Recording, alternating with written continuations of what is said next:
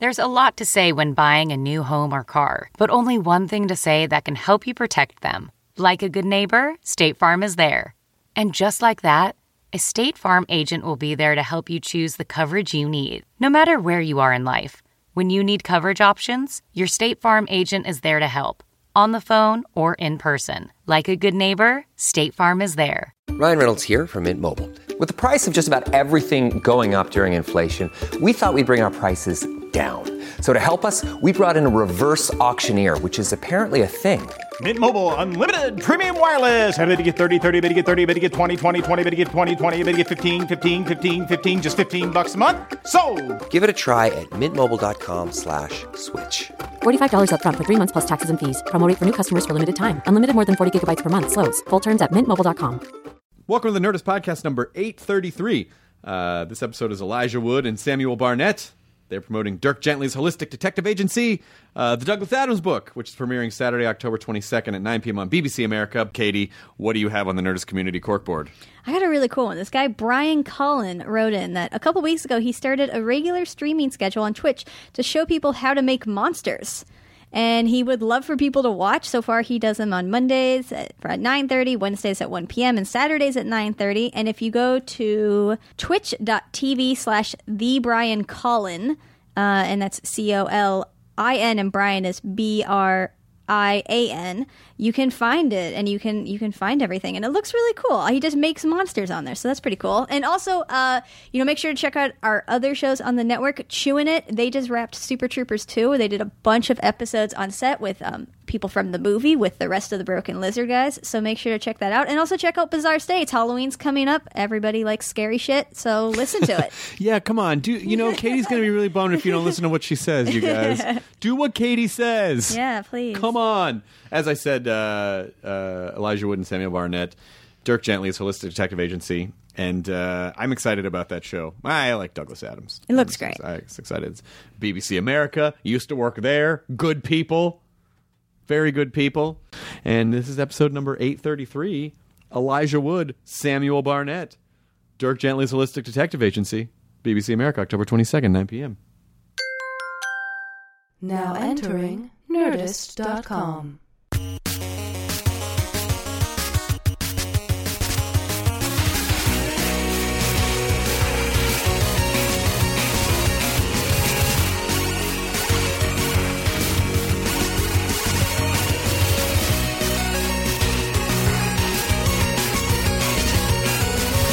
The new one? Yes, it is. Let's see. Look at this shininess. Wow. Getting one of those. Oh, that's very nice. Yes, it does. That's very sexy. I'll tell you And the dual camera, do you like? I do. I will tell you the main reason I enjoy it is that the pictures are stunning, and the pictures in low light are particularly really? Oh, really? fantastic. Because they're terrible on this. So yes. Great. They're really shockingly good, I have found. Oh, nice. So, like, when we went to Halloween Horror Nights, which is mostly in darkness. Yes. It's impossible to take photos. It's impossible to take photos. I got a lot of really good photos there, because you get a lot of really good low light stuff. So amazing. So I recommend it, you guys. I want to get the matte black one, I think. Oh, you want the matte I. black one? Yeah. Well, I'm torn between shiny and matte. I can't decide. Shiny, I'm normally a matte black person. So would I. This time but I said, I'm going shiny. I know. I'm seeing that. I'm doing it. I'm going to make it happen this time. And I'm glad I did. Look at all that fingerprinted goodness all over that. That is a... Yeah. But then, you get a phone and then you end up putting a case on it anyway, so it doesn't even matter. But we're not here to talk about phones. We're here to talk about you guys. How are things going? Things are good? Good. Things are really good. I got to thank you for the Shudder recommendation. Isn't it incredible? We joined right after you told me, and we still watch movies on Shudder. They're incredible. Have you seen anything lately that you're into? I haven't, actually. I've been so busy. We wrapped, a month and a half ago? Yeah. And then I ended up going to Austin for Fantastic Fest, so I saw a bunch of stuff at Fantastic Fest, but I haven't checked out Shudder in a while. And how was Fantastic Fest this year? It was great. I never get to go. I've never been. I've never been. Oh shit! No, because it's always during work. Right. I can never get away. But can't you cover it though? Isn't there like Nerdist- something that you can make an excuse? Like I need to be there to cover for Nerdist. For reasons. This is a work thing. Don't ask. All that's important is that you need to send me there because this is a work thing. Yeah. It doesn't. It's very hard for me to Comedy Central doesn't want me to leave when we have to do shows. Right. No, I understand. And it's very hard to convince them to we should just go shoot a show at Fantastic Fest. That's what we really need to do, you guys. But I always want to go, and everyone always says it's amazing. It's the best. Yeah. What did you see this year that you liked? One of my favorite films was a 3-hour German comedy called Tony Erdmann that I highly recommend people see.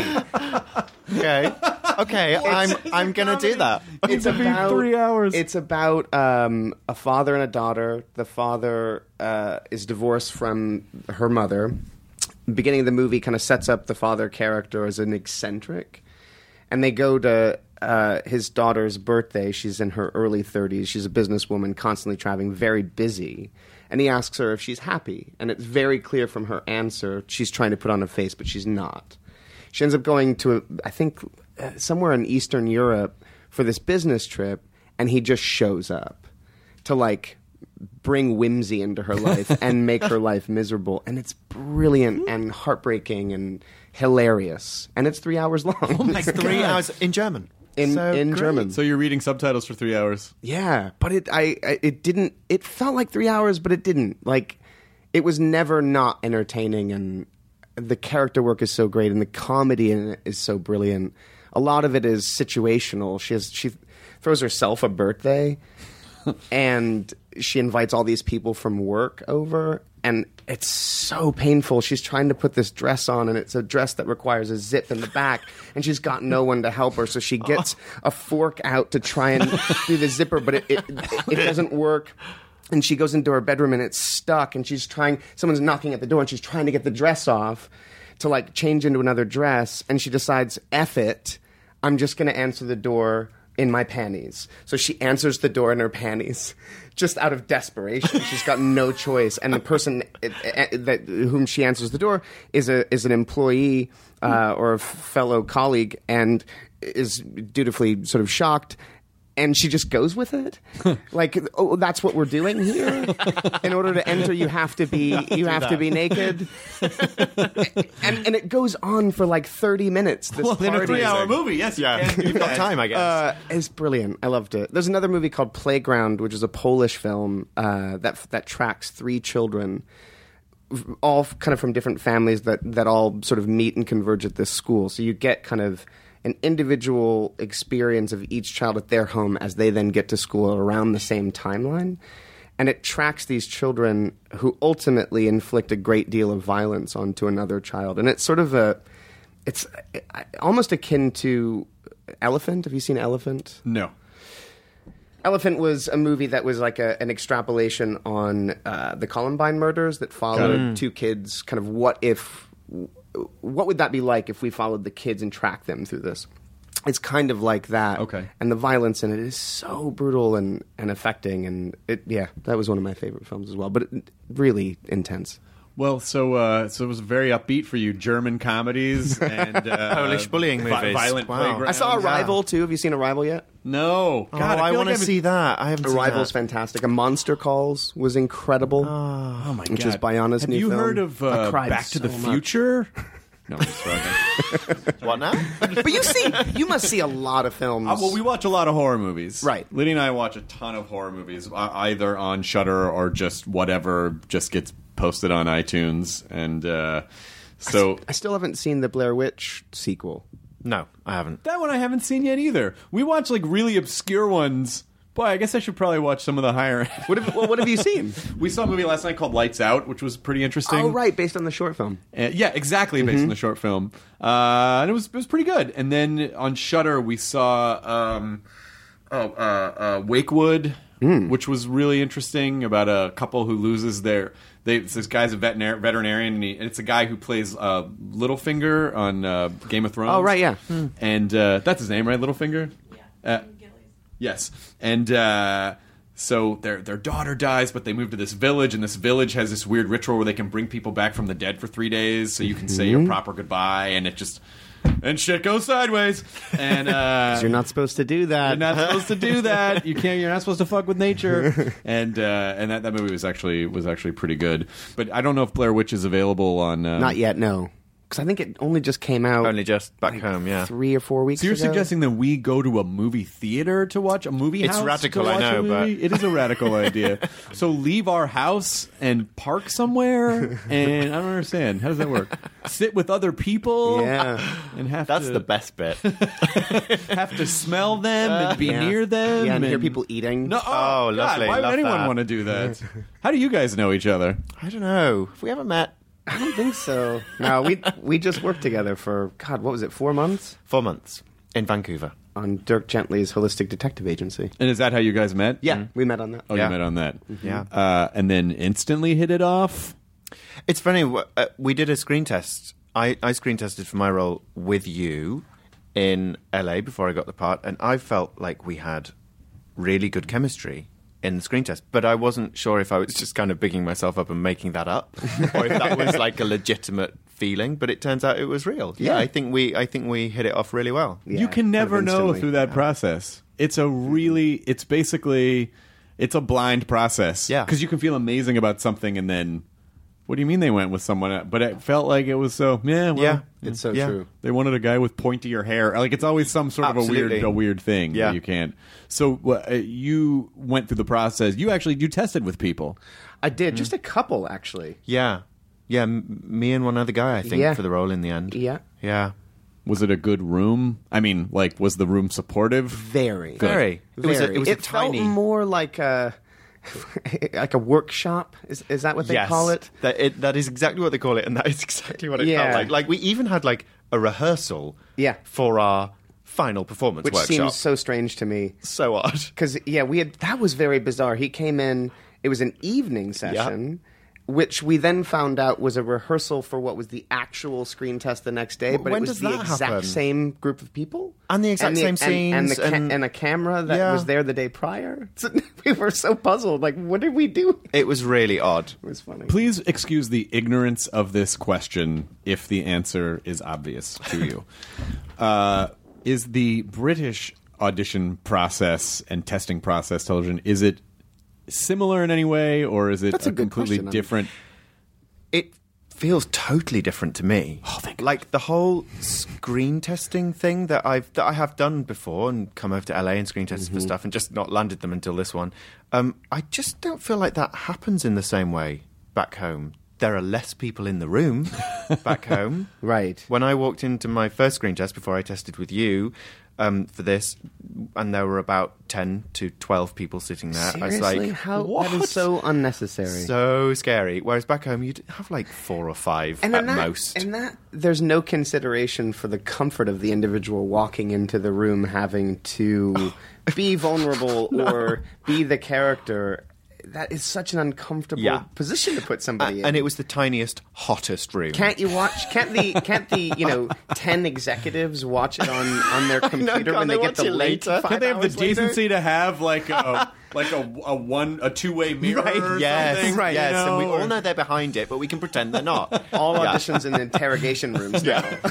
There's really great. Someone posted. There's a great subreddit called Obscure Media, and someone posted Crispin Glover's screen test from Back to the Future, and it's really crazy because it's shot on a set, almost like a sitcom style. Like he moves through a set. Whoa. And I don't know who the dude who's reading with him, but someone plays Marty, and it's probably like a casting assistant or something. But the scene feels like it's improvised, where it almost seems like they were just like, just be George McFly. And it's not funny at all. Like, it's just a kind of a serious scene of Marty going, yeah, Strickland really, I remember him. You should follow the rules, Marty. You gotta follow the rules. And that's how you get ahead in life, is following the rules. And it's this really, it just is like the saddest scene. Yeah, but he is totally George McFly in the scene. But it's almost like, what if Back to the Future was a weird family drama and not at all a sci-fi comedy? It was just like a dark, that's exactly what it felt like. But the whole audition process, I think, is I feel like I almost feel like they make it harder because it's not like, I mean, when you are doing the thing, when you're shooting Dirk Gently, it's probably not at all like the way it was in the audition scene. It doesn't feel that unnatural. It feels Right. So you're actually kind of auditioning under false circumstances. You are. Yeah. And I'm always amazed that they're able to see beyond that and actually cast the right person. Yeah. Given that those circumstances are so artificial and will never be replicated on a set. ever. No. Yeah, it is strange. It's a sort of an archaic process. But it's like if you can get through that pressure, you'll be totally fine on the shoot. Do you still have to audition for anything? Sure. You do? Yeah. What? I didn't know that. Come on. Yeah. What idiot makes you audition for anything? I think the things Name the that idiots are really right now. In alphabetical Name them. order, what studios they work at. We're going to get to the bottom of this. I don't know. I think that there's a series of processes. I think independent films are largely uncast, and those things. I'll have offers for smaller films. Bigger films tend to actually be cast ahead of time. You know, if a director has their vision, they oftentimes know exactly who they want, and they kind of precast the film. Yeah. And then the things that really matter that are quite big and significant, I still have to audition for those things. I guess people want to... Which is fine. I Yeah, mean, I guess ultimately... people want to hear you read. They just want to... They might have the idea that you're right for it, but they just have to hear you. Yeah, and I also think it's, I don't know, there's something good, there's a good feeling attributed to having to work for something. Yeah. You know? That's true. Do you have you must have like weird director lunches. I was like, go talk to this director. Just talk about the script. I've had those, sure. Do those amount to anything, or is it just, we just had a weird lunch? They amount to something if it's about a specific project. If it's not, if it's kind of a general meeting, that's weird. And I've had a few of those. Generals are very strange. I've had generals, and I honestly can't say that they've ever led to anything. It might be kind of tangential or indirect, but it never feels like they've ever led to anything directly. I guess it's just sort of a... I guess they want to see if... I think in some cases they probably just want to meet you. They just want to meet sometimes. you and just see, you know... Yeah. I have this movie, but here's 10 Lord of the Rings questions. You know, the movie I'm writing is about a guy who really loves Lord of the Rings, so he wants to know... I have had a meeting with a producer, because I have this production company called Spectrovision, and we produce genre films, and we had a meeting with a producer about some specific project that we might get together to produce together. And at the end of this conversation about this project, we're all saying goodbye. We're at like a wine bar. We go outside, and he's like, can you wait 1 second? And he pulls out a giant Lord of the Rings poster and asks me to sign it. Which I was like, this is a bit... the context for this is a bit strange. This That's professional inappropriate. Wow. meeting that we're having about a project. And Did you sign it? I did, yeah. Oh, that's so nice. Yeah, of course. I've been... Pretty funny. I'm about to stalk... I'm about to stalk Quentin Tarantino because he did the podcast last year. Did he? And I didn't have our guest book for him to sign.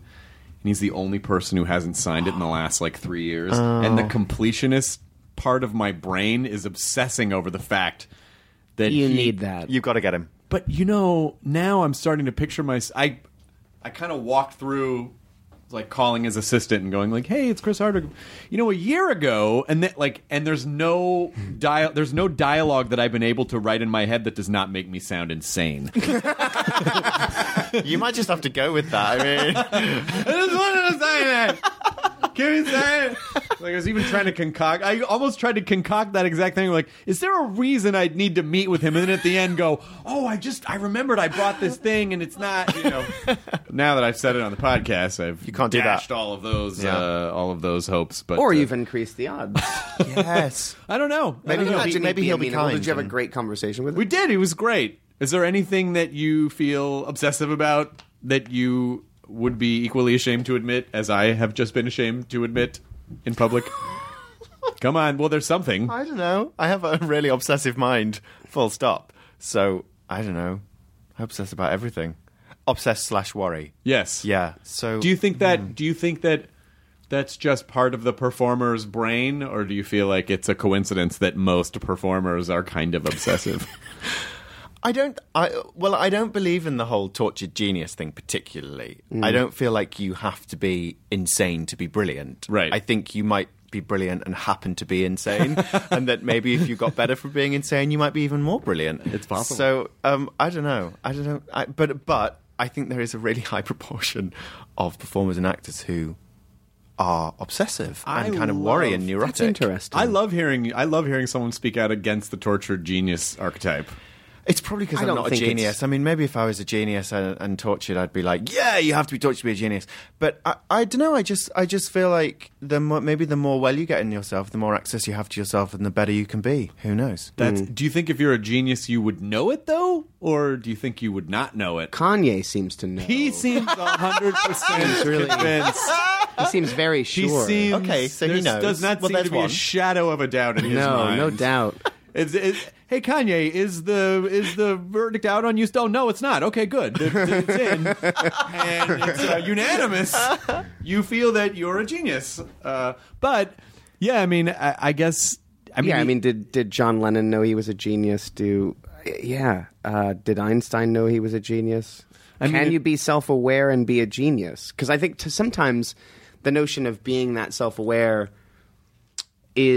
could be a distraction from what your particular kind of genius is. Yeah. To me, it would seem like your ego would get in the way of It might be a block. of your progress. Yeah. Or your ability to fulfill whatever it is that you're brilliant at. And also, maybe it's other people who put the genius thing on you. Maybe That's you what don't. I Maybe you think don't it grow is. up thinking, Yeah, I'm so Professor clever. Hawking. Yeah.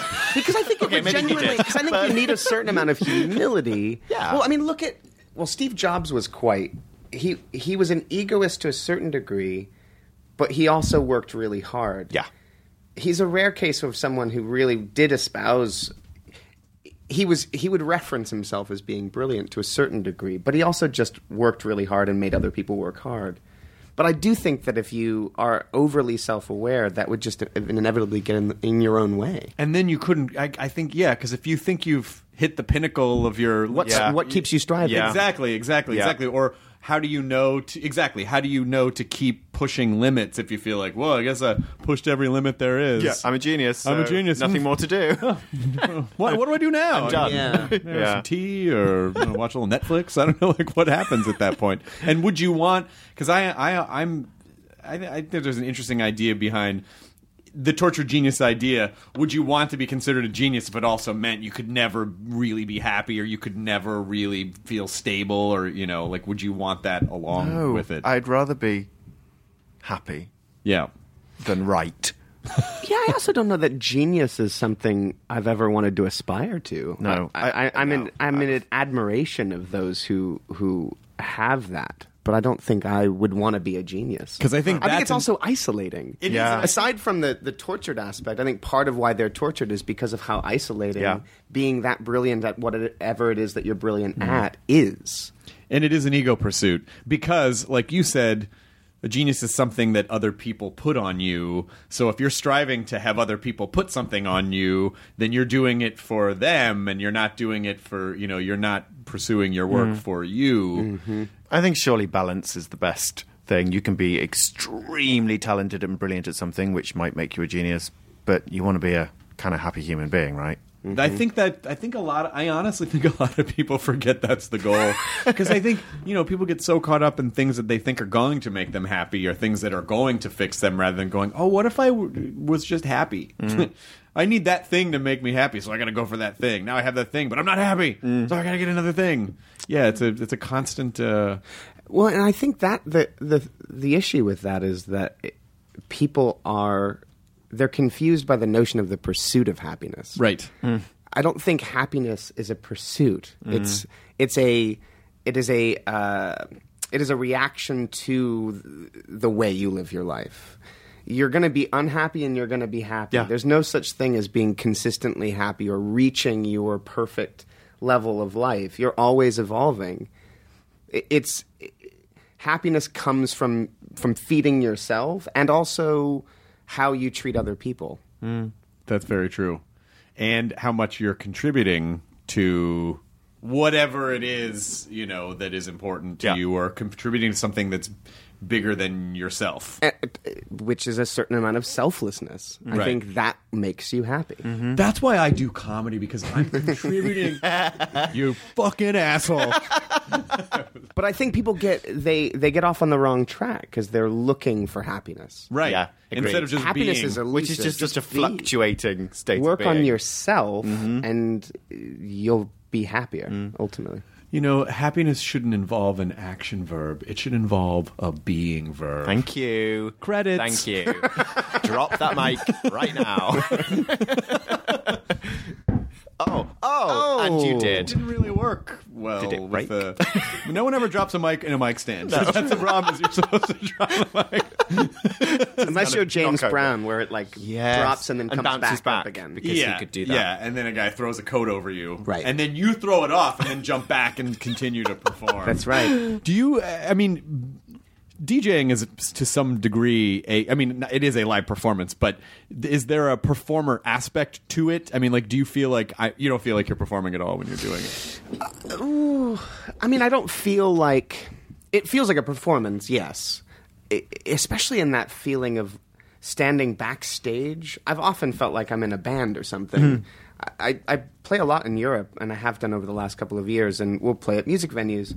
So we'll be backstage in the sort of green room area like you would be if you were in a band before going on stage. So I get that feeling, that feeling of like, it's showtime, now we're going on stage to perform. But it doesn't feel like a performance in any other sense. I mean, I'm just playing records. But it's definitely you providing entertainment, though, Yeah. isn't it, to other Yeah, people? but there's no outward performative element to it. Right. You know, there's no... There's not like a dead there's mouse no, head. There's no show. Yeah. Yeah, there's no costume. There are no dance What? moves. You don't wear a costume? I don't. I think you should start wearing costumes. Should I? Yeah. Definitely. But it's... Yeah, I mean, it's performative in the sense that we're curating music for people to dance to. Right. And to a certain degree, dancing and enjoying ourselves in the process. And what do you think is what's the pulp of it for you? Is it just, I'm entertaining people who are going to have a good time? Is there any aspect of like, I can control these people's emotional experience for the next, hour, 2 hours based on how I kind of create this musical arc? I think it's a series of things.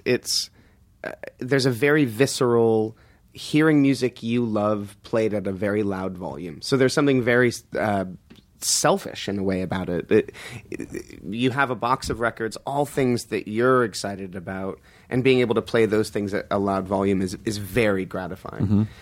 And then there's the reaction that you get from people and seeing how over the course of a night you can kind of build people up and take them down and build them back up again. And that is very satisfying as well, because it's a symbiotic relationship. There's a kind of a communication happening as you react to how they're reacting, then changes potentially what you were going to play to keep the rest of the night going. And if you get people going at a certain sort of speed and they're really digging it and dancing, that then inspires you to keep that thing going. And you play everything on vinyl? Do you do all the vinyl? Yeah, all records. It is funny to me that vinyl is the thing that I was going to get a record player. And I looked, I was get a record player. They're surprisingly expensive for a regular. Like the Good ones, yeah. The good ones are this like resurgence of vinyl over the last handful of years is really interesting because it is the most analog thing in a digital world. And do you think that's part of it? Is that it's because they're basically breakable wave files? I mean, do you think there's something about it's the same people who will always choose to hold a book in their hand or hold a newspaper in their hand? I think it's connected to that to a certain degree, and that it's physical, it's real, it's tactile. You like the sound of the specific sound that a record makes. I do. Yeah, I do. And playing records versus I'd played digitally before for years just for fun. Playing vinyl's different because some things can go wrong. Yeah. The turntables can break down. There can be feedback. It's not perfect. And so it requires a certain level of being super attentive 100% of the time. You can't just press a button and everything works perfectly. Right. And I love that. I love that things can go wrong. You're on your toes constantly. You're constantly working. you're looking through your record bag of what's gonna, what you're gonna play next. That record's now skipping. I've got to transition to another record quickly. There's something. There's something ephemeral about it that can change at a moment's notice, and every night's different as a result of that. Given the scenario and the variables that you're dealing with. Making in the moment art out of imperfections. You know what that sounds like? Sounds like genius. Oh, I like that reincorporation there. Brilliant. No, but it is. But I love that idea too, and it's one of the reasons why I love stand-up is because you have to be in the moment to do it, and something, and usually when stuff goes wrong, I mean, unless it goes horribly wrong, but usually when stuff goes wrong, that's the best stuff. Yes. So, when you guys are doing Dirk Gently, is it very scripted? Are you guys fucking around a lot? Are you looking for imperfections? Are you looking for ways to create in the moment stuff that's not on the page? I think so. I think actually Definitely. looking for imperfections is a really good way of putting it, because that's when it gets a little bit exciting. I mean, it's different. I feel like on stage, certainly, because I've done a lot of theatre, and that thing of when it goes wrong in the moment is when you can save it or break it or make it really exciting or do something. It is a little different on camera. It goes wrong, you can cut, you can do it again, or it goes wrong and something really exciting comes out of it. So I think the pursuit of perfection is dumb. Yeah, it is. Because I feel like it makes you make unnatural choices for this weird ideal that doesn't really exist. Like, and I feel like across every sector of people's looks have to be quote unquote perfect, or this job has to be perfect. But what does any of that mean? What does it mean to be perfect? Because it's just this idea that someone's got set up in their head of what something's going to be, and it doesn't exist. And it's also the perfect's also the most boring. Completely boring. Yeah, and the pursuit of perfection is also this thing of perfection is different to every single person. It should be about pursuit of truth for you, what you feel is going to make that special, and how it's going to fulfill you. Those should be the important tenets, not perfection. And I agree, the notion of perfection is boring. It's essentially without blemish. It's without imperfections. Imperfections are beautiful. If you listen to a recording from the 1920s, those are beautiful because it's literally like a primitive microphone and a shitty, primitive recording device capturing a human moment. Nothing perfect about it at all, but my God, what comes through the other side is extraordinary and can't be replicated. Yeah, and if they were trying to strive for perfection, if you clean that up with modern technology, suddenly the heart and the soul is removed from the thing. Absolutely. It's not human. Perfection isn't human. And it also, perfection is, again, other people's ideas. Like, you're trying to live what other people's ideas might be about what's perfect. So how do you know when, what do you follow? Because I feel like you need some sort of a path to follow to get better, to evolve. So what is that path? Like, what are the daily... what choices do you make to strive for to get better at, whatever your craft is? It's interesting. It's so much about being in the moment, isn't it? It's so much about being present. Yeah. If you can strive to be present, then everything that comes along is a surprise and was probably exactly what was meant to happen. But if you can't do that, you're just blocked and locked down into some idea of what you think you're meant to do, or what you're trying to guess other people think you're meant to do. Right. So you're in everyone else's thinking the whole time. And actually, one of the things I loved working with you is you're incredibly present. Like, in a scene, it's like you're just so there and willing to just bounce off whatever comes. And I think that's one of the things that hopefully I think comes across. They were the most exciting moments for me on set. I remember certain scenes. There was that one in the woods, episode 5, where Todd and Dirk are bonding. Remember that day well. And but there was a moment where just the end of the scene just felt interesting, because I was about to use the word perfect, but it felt but it felt perfect because it felt like it was so unexpected what came out. It was like we had reached what was in the script, and so often I feel I fall short of what's actually on the page. But suddenly it was like just this moment happened, and there were a few of those for me where I was just like, yes! Where you kind of hit a groove. Yeah, you just hit you're something. You're not thinking about it. And you're not watching yourself, and you're not judging yourself, and it just kind of flows out. And actually, who knows what that even looks like? Because, like we were saying earlier, sometimes things can feel amazing. And actually, they look shit. They just feel amazing. But I think there was that beautiful moment definitely true. But like, there were some moments where it genuinely felt like this real connection that was going on that just worked with everything around us that was being filmed. And I think there's some really great stuff. Yeah.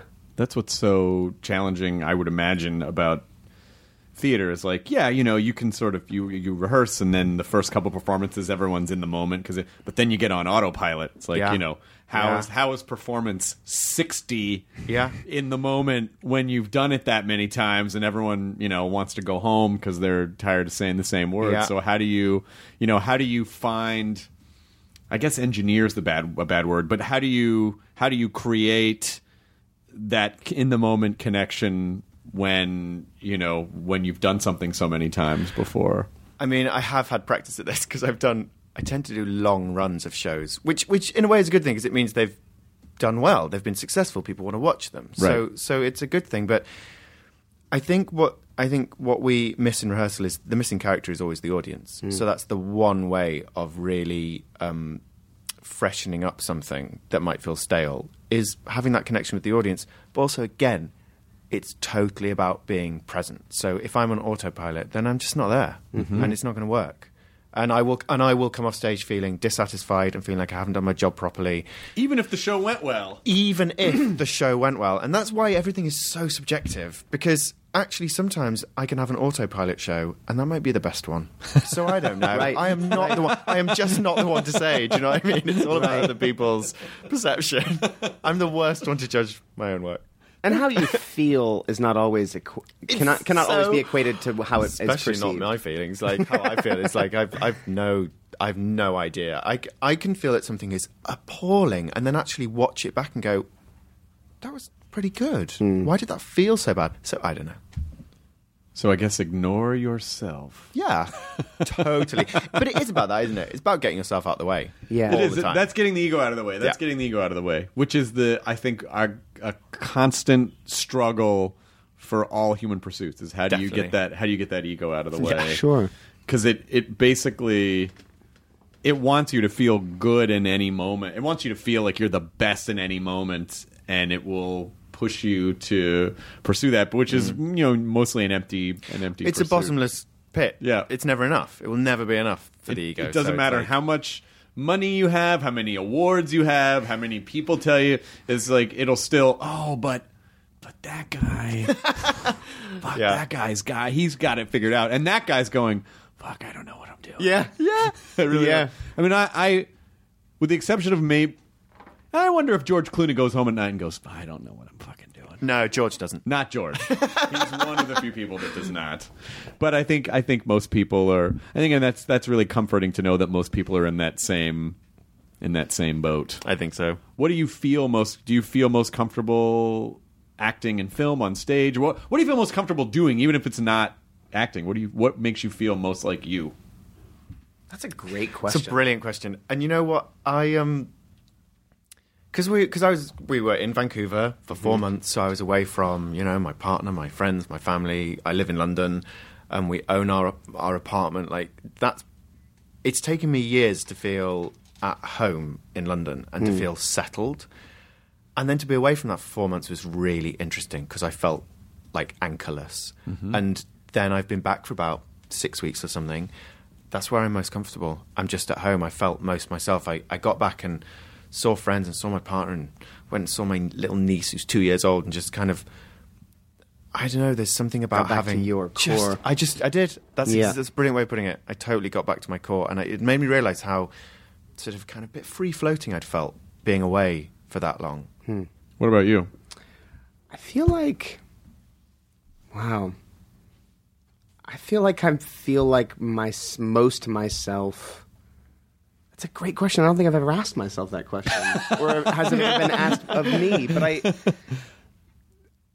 I mean, it isn't necessarily specifically acting. I think it's just being in creative environments, working with other people.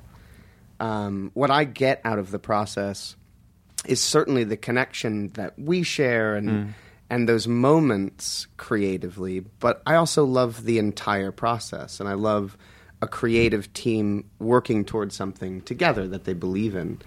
More often than not, you really get that in smaller films, where the unit of production is much smaller, and it tends to unify people more clearly. But that is my favorite part of this creative world that we exist in, making something, particularly films, that we care about. So I suppose it's probably a combination of that and being with my family and friends. But it's weird. I don't think I ever don't feel like myself, if that makes sense. Sure. Do you know what I mean? I don't know that really know that great. there's a place that I need to be. That is getting back to my core, because I feel like I'm always aware of But that's amazing, my 'cause- internal life, and even if I'm away from home, making that my home and get it. And part of that's maybe just years of traveling and getting used to being away from home. But it's also part of who you are, because it means that you are connected with yourself. Because I agree. I think there is, this job involves a lot of travel if you're lucky to have a lot and of it can travel be like that. very uprooting, I suppose. It can. But I... Hello, contact call 739. There's a what? Old-timey phone. Take that, Mr. Hitler. God, I was being so intense. Thank God the phone No, rang. that's what... God, wanking on. No, but I think like there has to be a way of essentially what you're saying, which is staying rooted and connected in yourself, no matter where you are, so that you feel that kind of groundedness, no matter where you are, and that's something I have to work on, and it's definitely something I find easier when I have the people around me that I just love, but also creatively, just to add to that. I think where I'm most comfortable creatively is when there's collaboration, because I am not an actor who can just do it on his own. Right. I'm only as good as the people I'm working with, and that's whether that's the actors, the agree crew, with that. anyone. And also, I need a director. Otherwise, I could do it myself, and I can't. So I love the collaboration. That is when I feel the most safe, and kind of, that's when I feel safe to just be totally vulnerable. And also, you discover different shades of yourself when you're collaborating, because obviously there's different chemistry that's created when you're working with different groups of people, and it's going to pull different parts of your personality out to sort of contribute to whatever that situation is. I hate like sitting and writing alone. Fucking hate it. It just I don't know how feels- you do that. No, I don't do it well. Like, I like being in a room, and I like kicking ideas around, and like everyone sort of dogpiling ideas on top of one another. But yeah, that idea of, again, that's sort of the tortured, like, I just need to go to a cabin. And, that's fine. I'm the type of person that just needs to go to a cabin. Go to a cabin. Yeah. But I am super energized by other people and what everyone together, sort of Voltrons, to create. Yeah. And that. So, how many different things is your company working on at the moment? Oh, God. We've got, I think, in varying stages of development, probably 5 or 6 films. Oh, wow. Yeah. We've just wrapped a film that we're in post on called Bitch. And then we've got, I think, 2 or 3 films that we're starting next year. So That's awesome. yeah, it is. It's great. And that's that company's 6 years old now, and that's been so gratifying to... Thinking about schools? What's that? I was just making a dumb joke. Yeah, we are. 6 years old. Sorry. Do you live in the right place? Or? No, it was perfect. The second I said it, but like something in the back, the tail end of that thought was, it's not worth it. It was good. I'm so sorry. No, but what's gratifying about it is that, I can go away and work on something as an actor like Dirk, but this process is ever continuing. We're constantly working on something. So in my free time, I have this great creative outlet that sort of never goes away. It's wonderful. Yeah, and then, when you need something super in the moment, you could go to Europe and DJ. Right. God, I remember going to raves when I was in college, and where it was just like you'd watch like dudes 3 and 4 turntables, it was fucking incredible. Yeah. And I never did any of the drugs that were associated with the rave scene. So first of all, it was very loud, but second of all, there really was an incredible amount of skill. And I mean, I know, especially those guys that are probably turntablists, right? Where they're scratching and yes, they're scratching, right. And it's like one record is the bass line and this is the melody, and then over here there's like a rhythm section. I mean, it's like there's so much skill. Boy, I really wish I had the tolerance to go out anymore and see stuff. Yeah, I just don't. Do you still just go out? Do you just go out? Occasionally, but I also have a bit of an old man in me, I think. I like being home. Yeah, me too. God, me too. And I do enough. Honestly, I do enough. I'm fortunate enough to travel a lot and work really hard. And so when I have my time, my free time, more often than not, I'd like to stay home and watch a movie or, hang out with friends. The idea of going out all the time, I kind of left that behind. And honestly, it was never really my thing.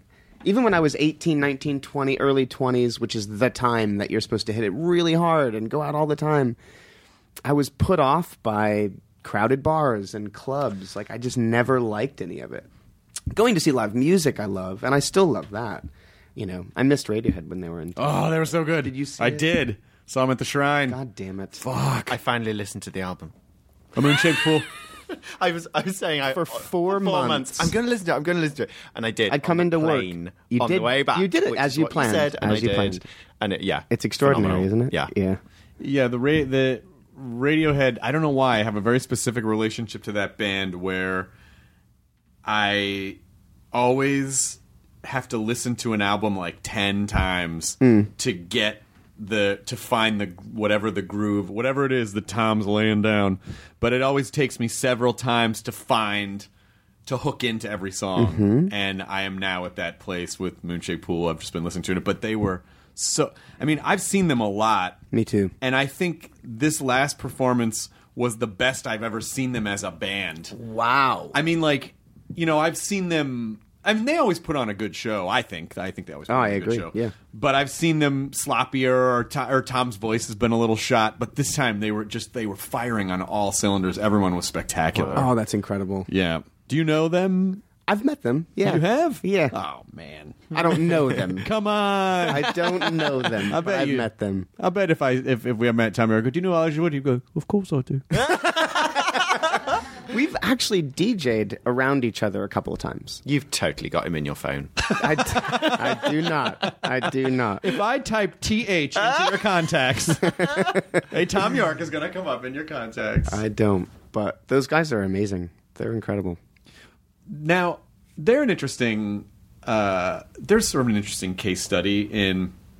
This actually dovetails pretty well into our discussion about sort of what the pursuit should be. Yes. And the notion of perfection, actually. Yes, because there are a couple things, knowing that Tom kind of has an obsession with keyboards and different keyboard sounds and digital sounds, and you hear things on the tracks where you're like, oh, that's what mostly. Sometimes when you listen to music, you can really kind of map back. Oh, I see why they put this in. A lot of stuff with Radiohead, I'm like, I don't know why they thought to add that there. Like, what a weird sort of a like. That's a band that I feel like is really playing with imperfections and putting them in places where it's almost too imperfect, but then just at the last second, it completely makes sense. But when you go back and they were just like a guitar rock band, like they could have been any '90s guitar rock band. When they started. Yes. Yeah. Pablo Honey is like, it's a guitar rock. They're guitar rock. Yep. What was it about them in particular that made, like, what generated OK Computer? Was it, we want to make a commentary on where we're going in this digital age? And then each album, how do you give your audience what they would expect, and how do you give them what they wouldn't expect at the same time? How do you do that? I think the secret to their success, and not success in regards to fans and monetary success, but rather artistic success, is that I don't think they ever overly considered their audience. I think that they were that's a always great in. point. I think they were always in pursuit of besting themselves constantly. fucking great I listened point. to an interview. Maybe that's what geniuses do. Maybe it is though. You're right. There's something in that where you are. So, it's what You are do not is doing so it for pure. anyone else but yourself. It's for you and for your art. Yeah. That's it.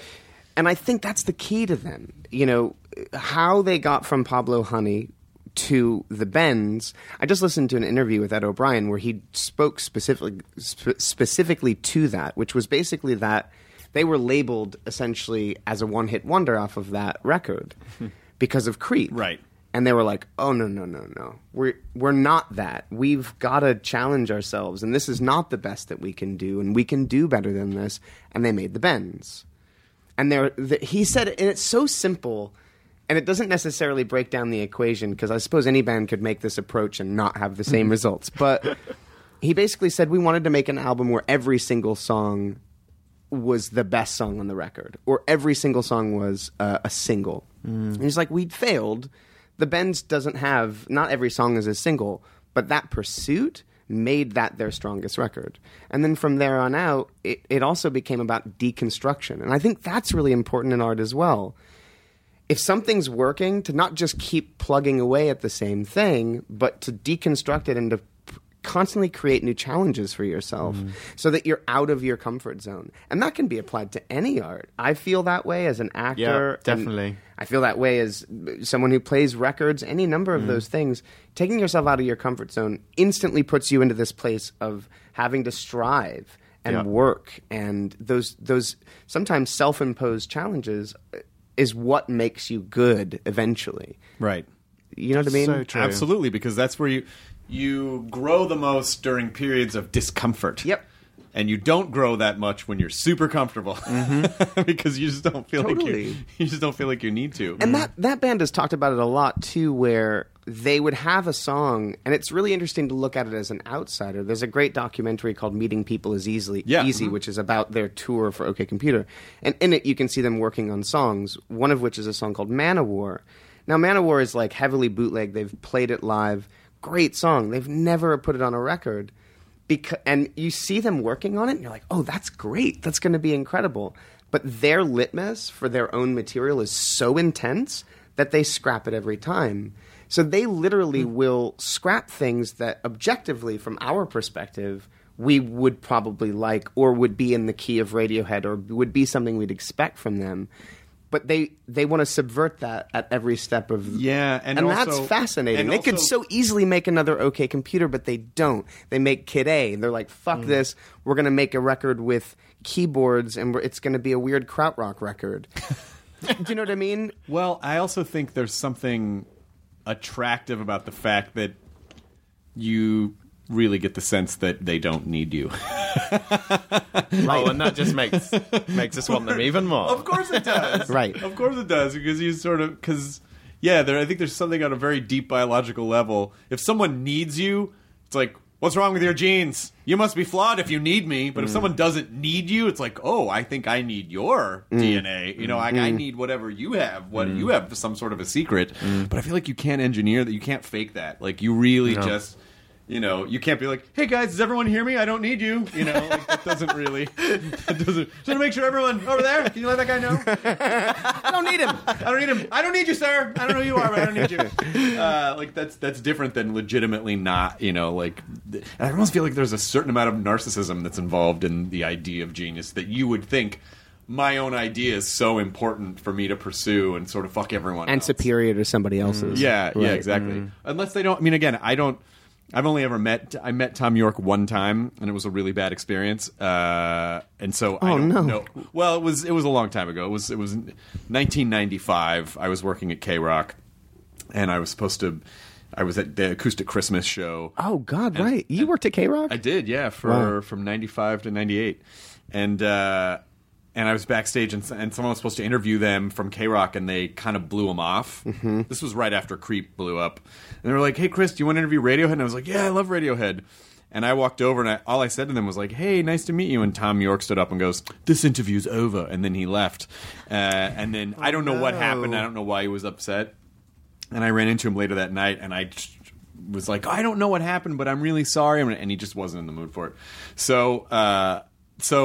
But they've still always been, you know, in spite of that fact, and for years it tortured me. I would just hear, this interview's over in my head. Gutted. Yeah. That's awful. That was the thing that would play in my head when I would fail at something. This interview's over. Yeah. Oh God. But still love that band. But I do wonder if there's a certain amount of, if it's like, you mentioned Kanye, who is, like he's amazing at what he does. I don't think there's any question about his narcissism. Not at all. Not at all. I love Kanye, but sometimes I think talking about yourself and talking about your art gets in the way of your art. I would love, because I think that Life of Pablo record's interesting. I think it's flawed, but there's a lot of really great ideas. I would have loved to have heard that record in a vacuum rather than being told how brilliant it is before it came out. Do you know what I mean? But I also wonder... I think artists get in their way. Now, granted, there's something... Maybe there's a meta art to that that's kind of fascinating. Like the whole Madison Square Garden, the first time he plays the record is in front of a crowd of 3,000 people off of someone's computer. That we live in that world. That's amazing. Yeah, but I also weird wonder, and like. I also wonder if there's something about the subculture of hip hop that when you sort of go back and trace, a lot of the music, a lot of the messaging was. Look at how amazing I am. Look at all these things I have. Look how much money I have. Look how huge my dick is. It's a lot of posturing. And so I wonder if there's some conditioning. But I mean, there's no question that he... Right, but you don't see Kendrick Lamar doing the same. No, that's true. Kendrick just put out a record that fucking slayed. Yeah. So. Yeah. You don't need it. You don't. You don't need it. But... all I'm saying is I wish Tommy York would sing about how big his dick is. Should we not? Can we please... Maybe that's an okay computer. Okay, computer. I know my dick is big. Okay, computer. Take it down a notch. Yeah, I get it. It's big. Elijah, I think you should text him and tell him. Please text your friend Tom York. Text Tom York.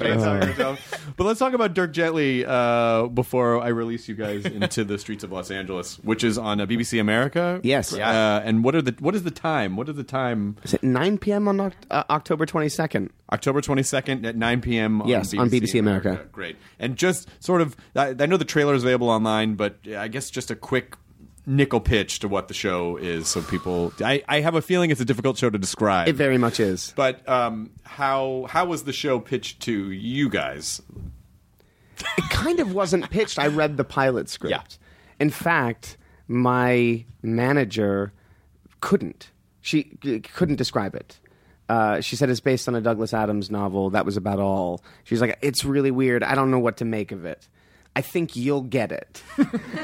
I read it and I got it, but I don't know that I could describe it. It's not like you could pitch Hitchhiker's Guide to someone. No. At its core, I suppose it's a detective story. Mm-hmm. It is a mystery that takes place over the course of the season with a variety of elements that are all in a mix that are all connected to the core of what the case is, driven by and sort of. I'm lost. I mean, already. it is. Dirk Gently is at the heart of the story in the sense that all of this activity is sort of surrounding him. Yeah, and he's trying to solve this murder of a billionaire. That was terrible. No, we will get better at this. We will. Dirk Gently's Holistic Detective Agency, to use the full title, is about a detective who is really, really bad at detecting. He's terrible at his job, but he has this kind of superpower. So he receives intuitions and messages from the universe that show him how completely, seemingly unrelated things are actually connected. And when he takes on a case, the universe will eventually lead him to the solution. But because he doesn't know what to do with any of these messages or connections that he receives, he needs help, hence the detective agency that he's trying to form, I guess. And the universe tells him that Todd Brotzman is the guy who must help him. Now, you're going to have to call in your theater training to remember how to say that in a fresh way the 60th time that you have to say that by the end of next week. I have been practicing. And I need to shorten it, right? You know, it's harder when you're doing junkets and you only have like 3 minutes. I know. So I basically say it's about detectives solving the murder of a billionaire. No, I feel like most That's the easy way to describe it. I feel like a lot of people who listen to this podcast probably have read a Douglas Adams book or two. I have a feeling. But I'm always fascinated by his work, and because so much of the voice of those books are sort of it's that sort of meta voice in the book that's very difficult to translate a lot of times when you're putting it on, it's like even and the versions of Hitchhiker's Guide, the couple, like the old British version and then the more recent film from 10 years ago or whenever it was, they're fun, but it's just like it's so hard to capture everything that's Douglas Adams because he has such a specific point of view. So were you guys able to, how were you able to sort of rein some of that in and throw it onto the TV? Well, Max Landis has said you can't adapt Douglas Adams because of that, because most of the books are his observations and his take on life. Yeah. So there's not enough action, character, and plot in that. So Max has kind of taken the essence of, certainly the essence of the Dirk character, and then the essence of the world that Douglas creates, and gone full freaky on it, full weird, which is brilliant because actually the weirder he's made it, the more authentically Adams it's felt. And I read the books, and then I read the pilot, and I just went, this is the next mystery Douglas would have written. Did you say, did Max write that? Max wrote the pilot? Oh, yeah. Max has written the whole season. Okay, well, that makes a lot of sense. Yeah. I mean, like, Max's brain seems... He just gets that world, and he is a super fan Yes. of those books anyway. So he's just taken the essence and put it on the screen. And in fact, there are loads of Easter eggs for anyone who is like a huge Douglas Adams fan. They're not going to be disappointed that we haven't completely adapted the books. That's great. And Max's brain is so... his brain is that universe. Like It really is. Do you operates remember in that him way. trying to explain to us?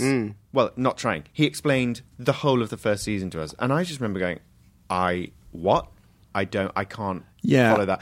You need to see it visually. Yes. He's got it all in his head. I totally, that makes all the sense in the world to me. Like, I think it would be a challenge for most people to do that, but I completely... It makes all the Max sense. can do it. Like Max has that kind of twisted genius. Genius. Oh, there it it's is. interesting. He is brilliant. He is brilliant. There is no Completely question. brilliant. Yeah, Max. I don't know anyone in my life that has a brain that operates that No. way. Max It's extraordinary. Max is a brilliant tornado. Yeah. Completely. He is a tornado that happens to be brilliant. Yeah. Yeah. But You've had him on the show, I'm assuming. Yeah, he's been on. Yeah. You see the show through Elijah's character's eyes, so that's the way in. It is a real world in which bizarre things happen. But as an audience, I think Max has made sure you're always taken care of. So if Todd Brotzman doesn't know what's going on, the audience won't. And when Todd does, the audience does. That's a very It's like good point. he's the guide. And the frustrating thing about Max is he probably wrote the whole season in 2 days. Yeah, he Like- just He writes has really the whole fast. thing held in his head. I mean, he just pisses it out and goes, "There it is, it's perfect. It's done." Bye. I'm a genius. Bye now." It's like Mozart dictating to Salieri. Where is this coming from? It's like he's dictating from the heavens. But Dirk Gently, October 22nd, BBC America, 9 p.m. This has been a very enlightening conversation. It has, And I yeah. appreciate you taking time to talk about weird stuff. And you're both geniuses. Stop it! No, you're a genius. No, you're a genius. No, stop You're a it. Okay, genius. no, I'm a genius. I'm a genius Stop for it. accepting your genius. I'm totally a genius at accepting that. Yeah. Thank you so much for being here. Thanks, Enjoy Chris. your burrito, everyone. And anything else you want to plug while you're here? Anything else at all? Oh, go see The Greasy Strangler. Yeah. All right. I need to. Do you know about The Greasy Strangler? No. It's a film I produced that's out now on VOD and in theaters. What is? Oh, what's the film about? Oh, it's It looks amazing. It's a very twisted comedy about a father and a son who still live together beyond the point at which they should. The father runs a disco walking tour of Los Angeles. There's in the background of the film. There's a man who covers his naked body in grease and kills people called the Greasy Strangler, who may be the father. And then there's also sort of a love triangle that establishes between the father, son, and one of the patrons of the walking tour. That's the movie. So it's not for fantastic. kids. Not for kids. It's by a filmmaker called Jim Hosking. He's a British director. It's his first feature film, but he's been making shorts and commercials and incredible work for a long time. And it was one of these opportunities to get behind something that probably wouldn't have gotten made because Right. of how fucked up it is and just kind of gross and weird and undefinable. And it's brilliant. But the trailer looks amazing. So It's really I great. can't The wait to Greasy see it. Strangler. So what we've learned is contribute, collaborate, pursue what you want for you. Fuck the audience. Yeah, that's And- really good. That's remarkable. We've covered some. Wow. And stay present, folks. Stay present and stay present. And stay Which, by the way, this is going to blow your mind a little bit. That's how we end every podcast. We say, enjoy your burrito, which means live in the present. Oh, I love that. Full circle. Woo! It's a perfect circle. We're geniuses. We're geniuses. Now leaving Nerdist.com. Enjoy your burrito. Behind every successful business is a story, and some of them might surprise you.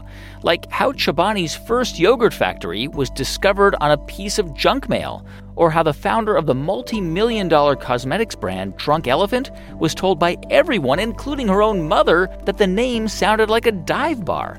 I'm Guy Raz, and on my show How I Built This, I talk to founders behind the world's biggest companies and brands to learn the real stories of how they built them. In each episode, you'll hear entrepreneurs share moments of doubt and failure and talk about how they were able to overcome them on their way to the top. How I Built This is like a masterclass in innovation and creativity, a how-to guide for navigating life's challenges from the people who've done it all. Follow How I Built This on the Wondery app or wherever you get your podcasts. You can listen to How I Built This early and ad-free right now on Wondery Plus.